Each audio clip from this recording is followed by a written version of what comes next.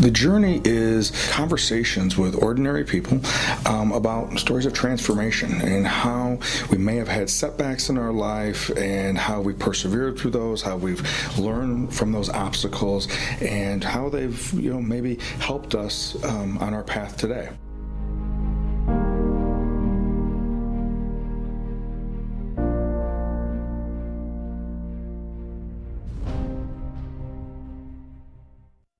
Well, welcome to The Journey.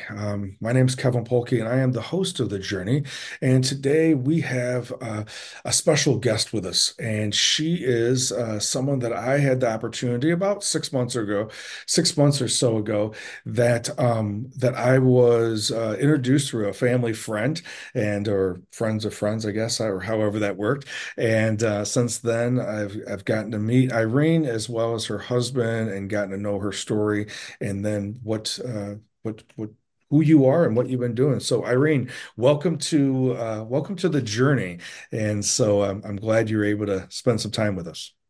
Thank you, Kevin. I can't believe it's been 6 months already. That's actually, it really has been that long, but wow.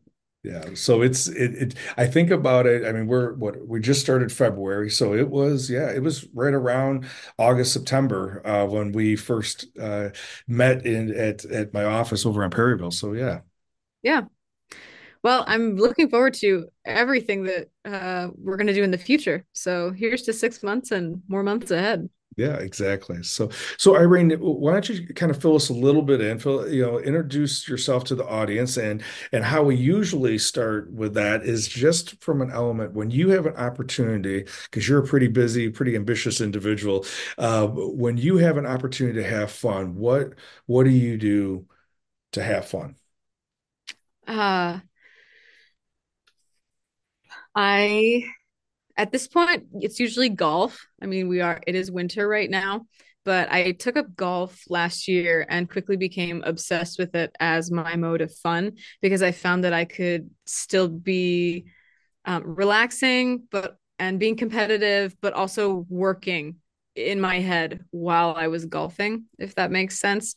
And when I say working, not in probably the context that most people think, because a lot of my work revolves around organizing mental thoughts and putting things in different perspectives. So golf really allows me to get new perspectives on everything I'm working on. So golf is usually what I do for fun right now. But I also lift weights and other anything active, really, getting some sunshine. Uh yeah. Nice. So when you were, let's say, high school, young adult, were you involved with athletics at all? Did you have an athletic background? Absolutely. I really took athletics as kind of a core part of my identity when I was younger. I played anywhere from like basketball and volleyball and soccer to I played football with the boys when I was in middle school. Later in college, I played rugby and weight trained a lot. I was a lot broader and bigger then, and really took the whole super buff girl as my identity back in the day. Um, so now I prefer to be fit and in shape, but I've always enjoyed sports and have kind of made my way through different um I've gotten different things out of sports at different times in my life. Sure, sure. And very much I know that has been my part of my journey, my story as well. And now, outside of working out uh, and hiking and things like that, the competitive part of sports has been not something I do now. I'm more of a spectator of that element of it, but I definitely enjoy and appreciate the what sports and organized sports can do for us. So rugby, huh? So how did you? That's typically not a female sport, though I do know because my son-in-law is a rugby player and plays for the Rockford Ravens. I've got in the last few years from Milwaukee to when he came here to Rockford, I have gotten very much introduced to the rugby world because of him. So yeah, tell me a little bit how rugby became part of an activity you did in college. Well, you know, I guess getting kind of into my background, I grew up in a very Orthodox religious home, and in my childhood, I really developed this aversion to being anything like uh, what a woman was really supposed to be because I saw the way that women were treated over men, and I loved the respect and the power that the men held. And so a lot of my trying to be more masculine in the way I dressed and in the sports that I played, I felt different and I felt cool and I felt powerful when I was doing more masculine sports. And so whenever I went to school, I was surrounded by a bunch of religious people and beautiful, beautiful girls, and everyone was just looking to get married, and everyone was, dressed the same and had long hair and just gorgeous. And to me, I just hated fitting into that category. And so when I got out to school, I thought, what's like literally the most opposite thing of the culture of these girls. And I saw that there was a rugby team, and I had been slightly interested back here with the Rockford Ravens and everything. But it was like day two, and I was just like, I'm doing it. I'm joining the rugby team. Okay. And that really became a huge part of my identity during my first year of school. So, And and it was great. My team was very talented. One of the girls I played with ended up on the U.S. Olympic rugby team. We wow, played okay. Penn State in the championship, and um, yeah, so I got to be a part of a very successful rugby team, which was really cool. Nice. And where did you go to school? I went to Uh, school at Brigham Young University. oh, BYU? Okay. Yeah, because I Okay. I grew up Mormon. I Gotcha. guess that Okay. Gotcha. Okay. that cat's out of the So bag. well, that, and obviously playing Division 1 rugby, obviously in itself, that's a pretty big, and granted, I mean, where, always evolves, right? Certain sports evolve and continue, but at the end of the day, Division 1 is still Division 1. So we're talking a pretty competitive level. So, wow, okay. Well, now we'll have a whole nother conversation to talk about. I still can't say that I totally understand the game, and I'm still trying to put American football in there somewhere to try to make the rules make sense. But I definitely have a deep appreciation for the sport, and especially with the team that my son-in-law is playing with right now. I just really appreciate watching them, how much they support each other, how much they want to grow as individuals as well as as a community. So it's been a pretty fun to watch. Yep, absolutely. So so you're in college, you end up going down this route because I know that currently you're working as an aerospace engineer and in that realm of things. And so tell us a little bit about how did that all come about, the whole idea to go down the path of being engineer. Obviously, that today is not entirely a masculine profession, but probably still, if we went to Collins, there are probably still going to be more males there than females, I would guess. So, Yeah. And the short answer to that is I had absolutely no intentions on going to school for anything uh, related to STEM.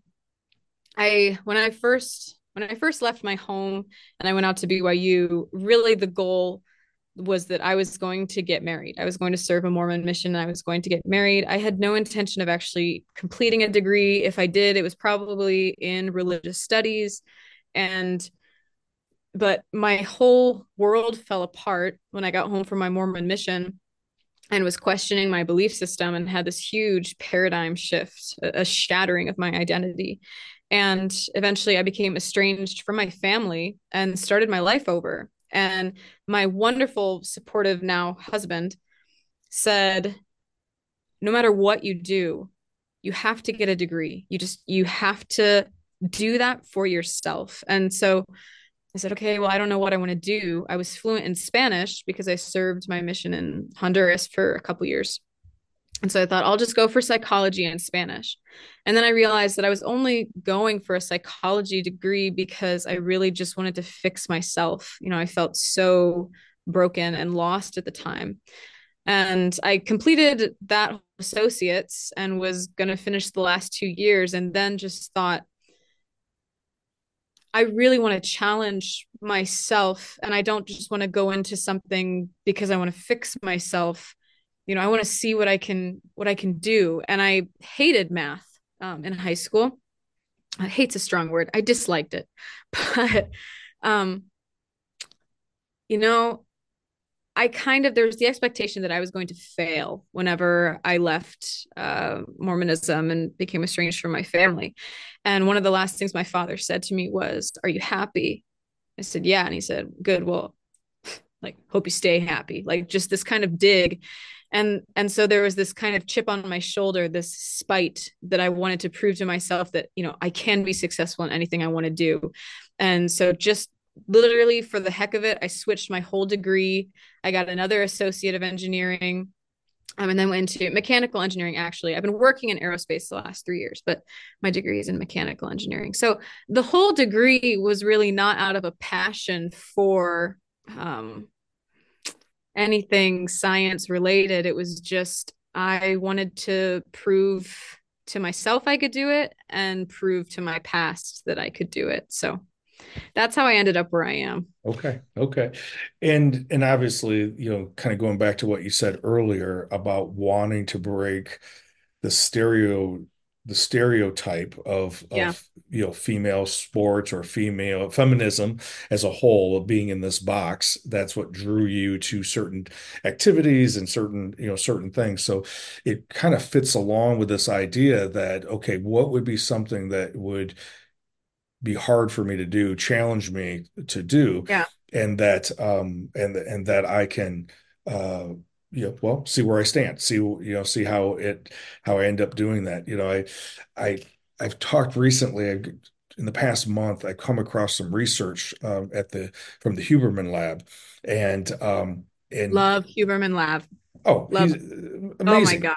Yeah, Yes. amazing what they've come up with. And so he had David Goggins on a few weeks I ago. listened to that one. Did Yep. you? Okay. Mhm. And when he talked about that part of our brain, right? You probably remember it. I'm gonna mess it up, but the anterior mid cingulate cortex, I believe is the name, the part of the brain that actually develops and grows when we do things out of our comfort zone, when we do hard things. Yep. And of course it, can also atrophy if we avoid hard things, right? If we're not doing something. So I imagine, going through that, because it doesn't always have to be physical. We think, like initially as an athlete, I think of it being physical, but if I was signing up for those types of classes, science and math classes that you were doing, those would be challenging, hard things for me to do. Um, and so I imagine that's also been another part of your development was this idea of choosing to do hard things, which then allows you to be able to do hard things when life gets hard. Yeah. I feel that that is a good way to describe my life is that I have, for better or for worse, I have always been a person of extremes. And it was quite detrimental to my mental health in my childhood and early adulthood, but also in some ways has served me well because I've ended up in very successful positions because I thrive in extremes where most people would probably get really burned out or fall away. So yeah, Well, and kind of speaking of that, I know that how we met really was through not necessarily you working as an engineer, not necessarily even really not even about your backstory specifically, but it was more about that you also have this whole other part of you that is an artist, specifically with music. And so tell us a little bit about that and when did that all start and how was that cultivated at another time period in your life or yeah, how did it all come about? yeah, I think I was always a lover of music growing up, but I never did much with it until it became necessary, right? As this way of expressing myself in poetry. Whenever I was going through, quite literally, it was the worst and hardest period of my life at the age of 21, 22. Literally, my world was falling apart. And my training in cognition growing up was not stellar. And I couldn't remember things, and I was always forgetting like days at a time. I wouldn't remember anything that I did.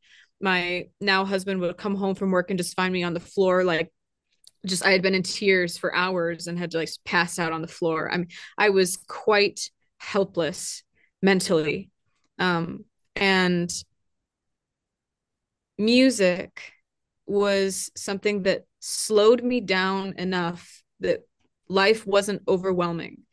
Losing my family and my culture wasn't as overwhelming because I was able to actually have the self awareness to write this poetry and put melody to it. And so, quite literally, music changed my life. And it is only through my music truly that I have become the person that I am today. I would be a much different engineer, a much different wife, a much different person if not for the opportunity to develop my identity through my music. Which I think is kind of a natural segue into how you and I got together and what your intention was about that. So talking, I mean, obviously you just shared about how music has been key for you in your healing and recovery and the development of as you said, your identity now. And so tell us a little bit about how you have seen this idea of utilizing the art, specifically music and lyrics, right? And the whole opportunity that comes with that experience and how that ties into mental health. Tell us a little bit about what that vision is and yeah. Yeah. So I've been working towards my business, Irene's Entropy, being in the mental health world for quite some time now. And I could never figure out the junction of where the music met the mental health until I started doing these concerts that were close to like a listening room experience where it was storytelling and singing with mostly my acoustic guitar. And I started testing out this theory that you can basically have a therapy session while you're singing. And we went on tour out west to Colorado and Utah and Idaho, and it was an overwhelming, beautiful experience that you can take music as this scale factor, right? I mean, usually you walk into a room and you want to talk about mental health to employees or students or anyone, and people become uncomfortable. People don't like to be vulnerable in group settings usually. And music was this, as I said, scale factor. You can take anyone, anywhere, in any size group. And if you're just sitting there listening to an artist tell their story, you automatically are placed in this vulnerable setting where it's not so uncomfortable because it's not about you. It's about the artist singing their story, but it is about you, because often when we hear songs, we're listening to it through the lens of our own perspective. And so, and you and I have talked about this. Um, and so that idea really stemmed the whole idea of wanting to work with you and doing concerts together with a therapist or social worker that might have different perspectives to ask me, an artist, on my songs. And then while people are in this vulnerable state and you ask a question from your lens and your perspective, it opens the opportunity for everyone to learn in a new way. So that's what Irene's Entropy has really become as far as music, using it not just as, you know, I mean, don't get me wrong, I could do rock and roll shows like every week. I love it, but Sure. um yeah, there's something just special about music. Yeah. Well, and I think, it's a combination of things, right? I mean, it's why every movie, has a soundtrack, right? And there's the elements of a soundtrack makes the film um, have even a greater emotional impact. And most people watching the movie, they never even know, unless there's some featured song, in the movie, you don't even connect the music with the movie, right? It's only, years later going, oh, that's the Titanic music, or oh, that's the music from, whatever it may be. And so I think it definitely has that element of setting an emotional tone to open individuals up, inviting people in. And then from a lyrical standpoint, that's another element equally so that can tell that story, which, like you said, people will relate to it by putting themselves within the story or an element of their stories in the story. I was watching the Grammys last night, and I remember thinking to myself before I turned it on, I was like, it's just an award show, no big deal. I was, started off like not even really paying attention, but there were some artists that came on, and because the Grammys more so because of it being music, they're doing live performances, right? And so it was like a clear example of how my mood shifted. I shifted in that space as certain artists sang their song, and as I could relate to certain parts of the song. And so it was just an observation of my own experience just with that, and that wasn't anything facilitated. That was just me experiencing that particular, performance or whatever. Yeah. So I definitely think, there is huge opportunities, to be able to utilize the music, your songs and the music, the space to be able to invite people into uh, broadening their perspective. Hmm. Yeah, and I think that at the end of the day, truly it comes down to I'm not putting on this concert to, change you. There are certain structured concepts that I would hope you might learn by the end of it. But in general, it's all about when you walk away from this, I hope that your self-awareness has been increased. I think that's always my number one goal as an artist is I always start by saying, my story is a bit extreme to some ends, and I do not expect everyone in the audience to relate to the specifics of my story, but I do expect that everyone in some form can relate to loss and sadness and anger and bitterness and happiness and empowerment and all of these things that make us human. And as we're living our stories, for me, the huge change in my life is that I became self-aware of all of my emotions. And so by the end of every concert, it is my hope that the audience has had an opportunity to increase their own self-awareness. Sure, absolutely. Well, and again, as you mentioned, a person doesn't have to, and I think that's one of the distracting points going, well, my story isn't the same as Irene, so it's, that, this isn't for me. And I'm like, yeah, okay, maybe that's true, right? But most people have experienced going through a breakup. Most people have experienced that, I attached myself to this particular activity, and then that activity no longer, I don't have a place in that activity. I mean, it could be, playing football, and then because I'm not going to play football in college, then football ends as a player in high school.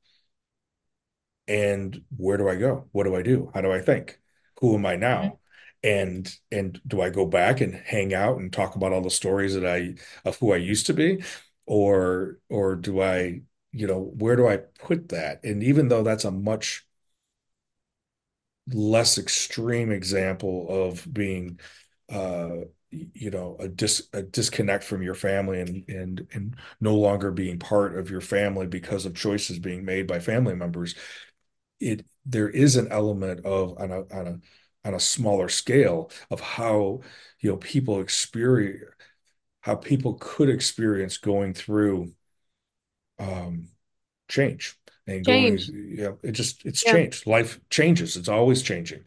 And sometimes if we try to stay too long or for the wrong reasons, that's just as that's not good either. And so yeah, no, I'm very much looking forward to these events. Now, this particular event, is an invitation only. That's what we're going to be piloting and testing. And but the long-term goal, yeah, share with us the long-term goal with that. Long-term goal is that I think that this is something that any company, organization, university, college can use as a format to teach mental health.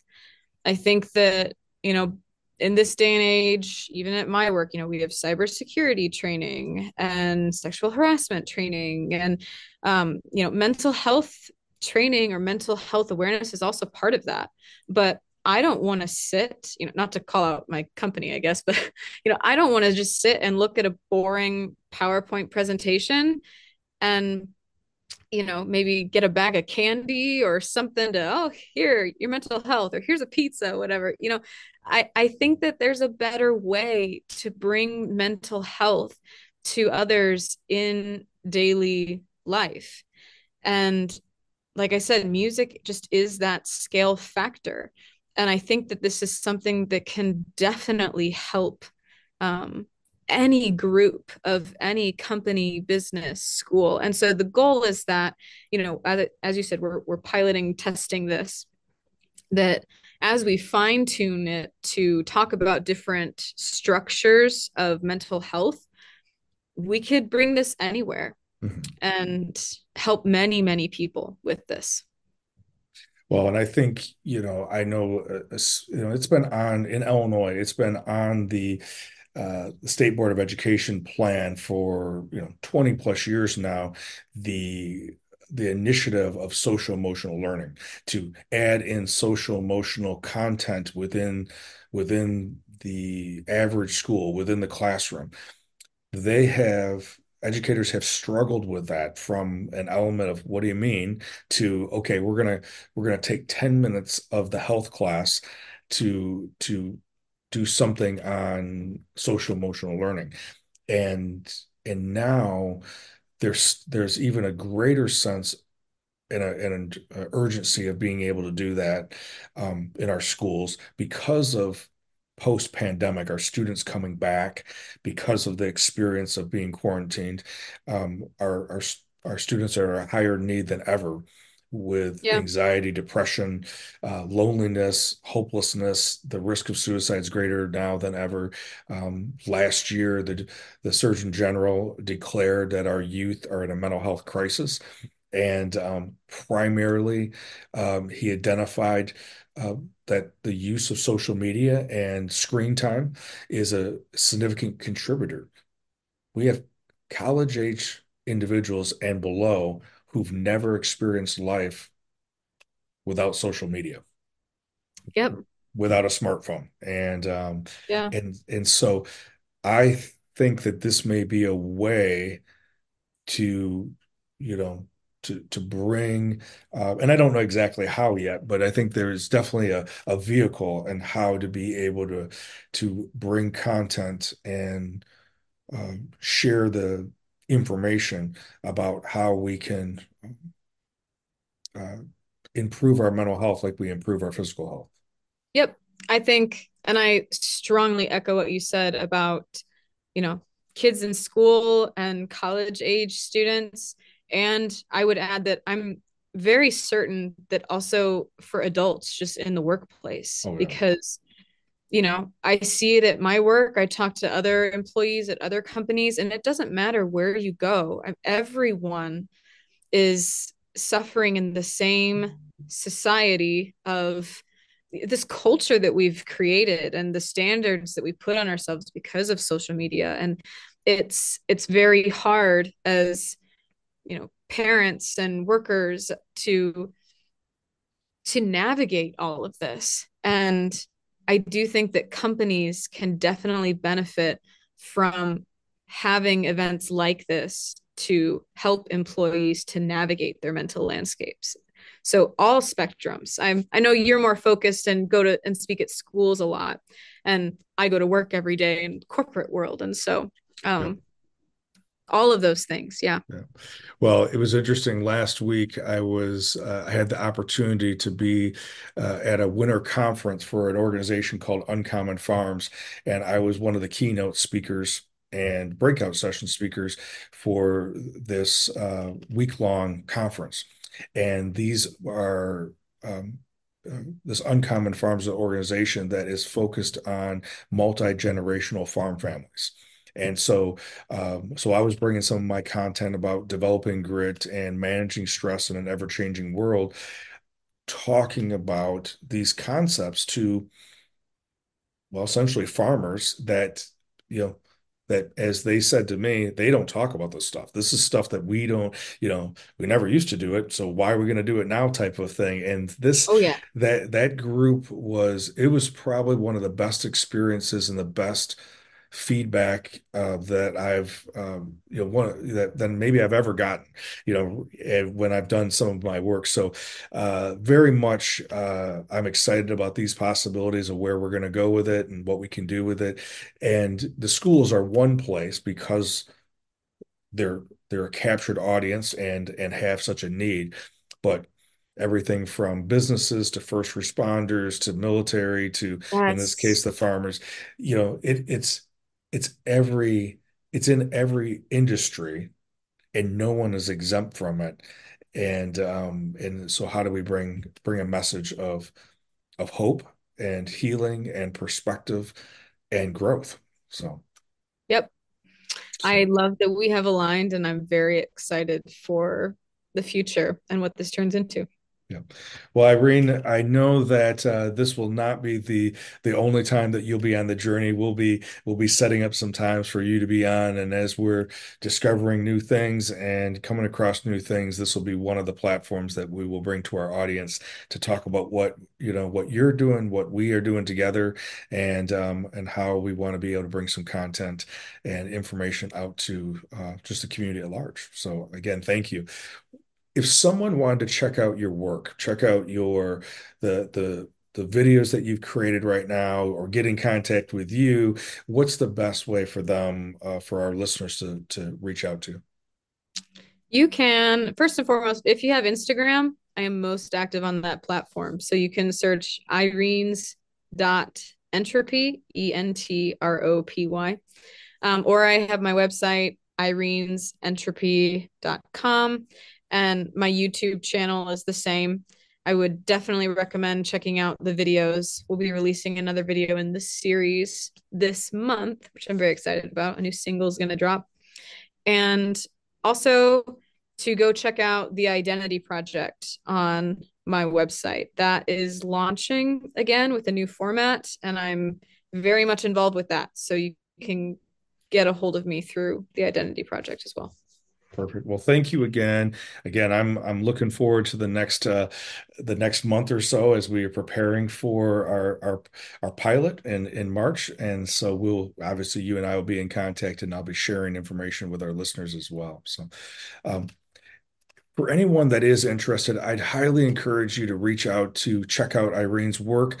The pieces, the videos that she's created, almost like short films, even though they are the length of a song, they very much have a story in themselves. And what she is releasing is there is a storyline with those. So I would highly encourage you to check those out. Check out her website, and then also check out her Identity Project as well. As always, thank you for being with us, and I look forward to being with you next week. Thanks, Kevin.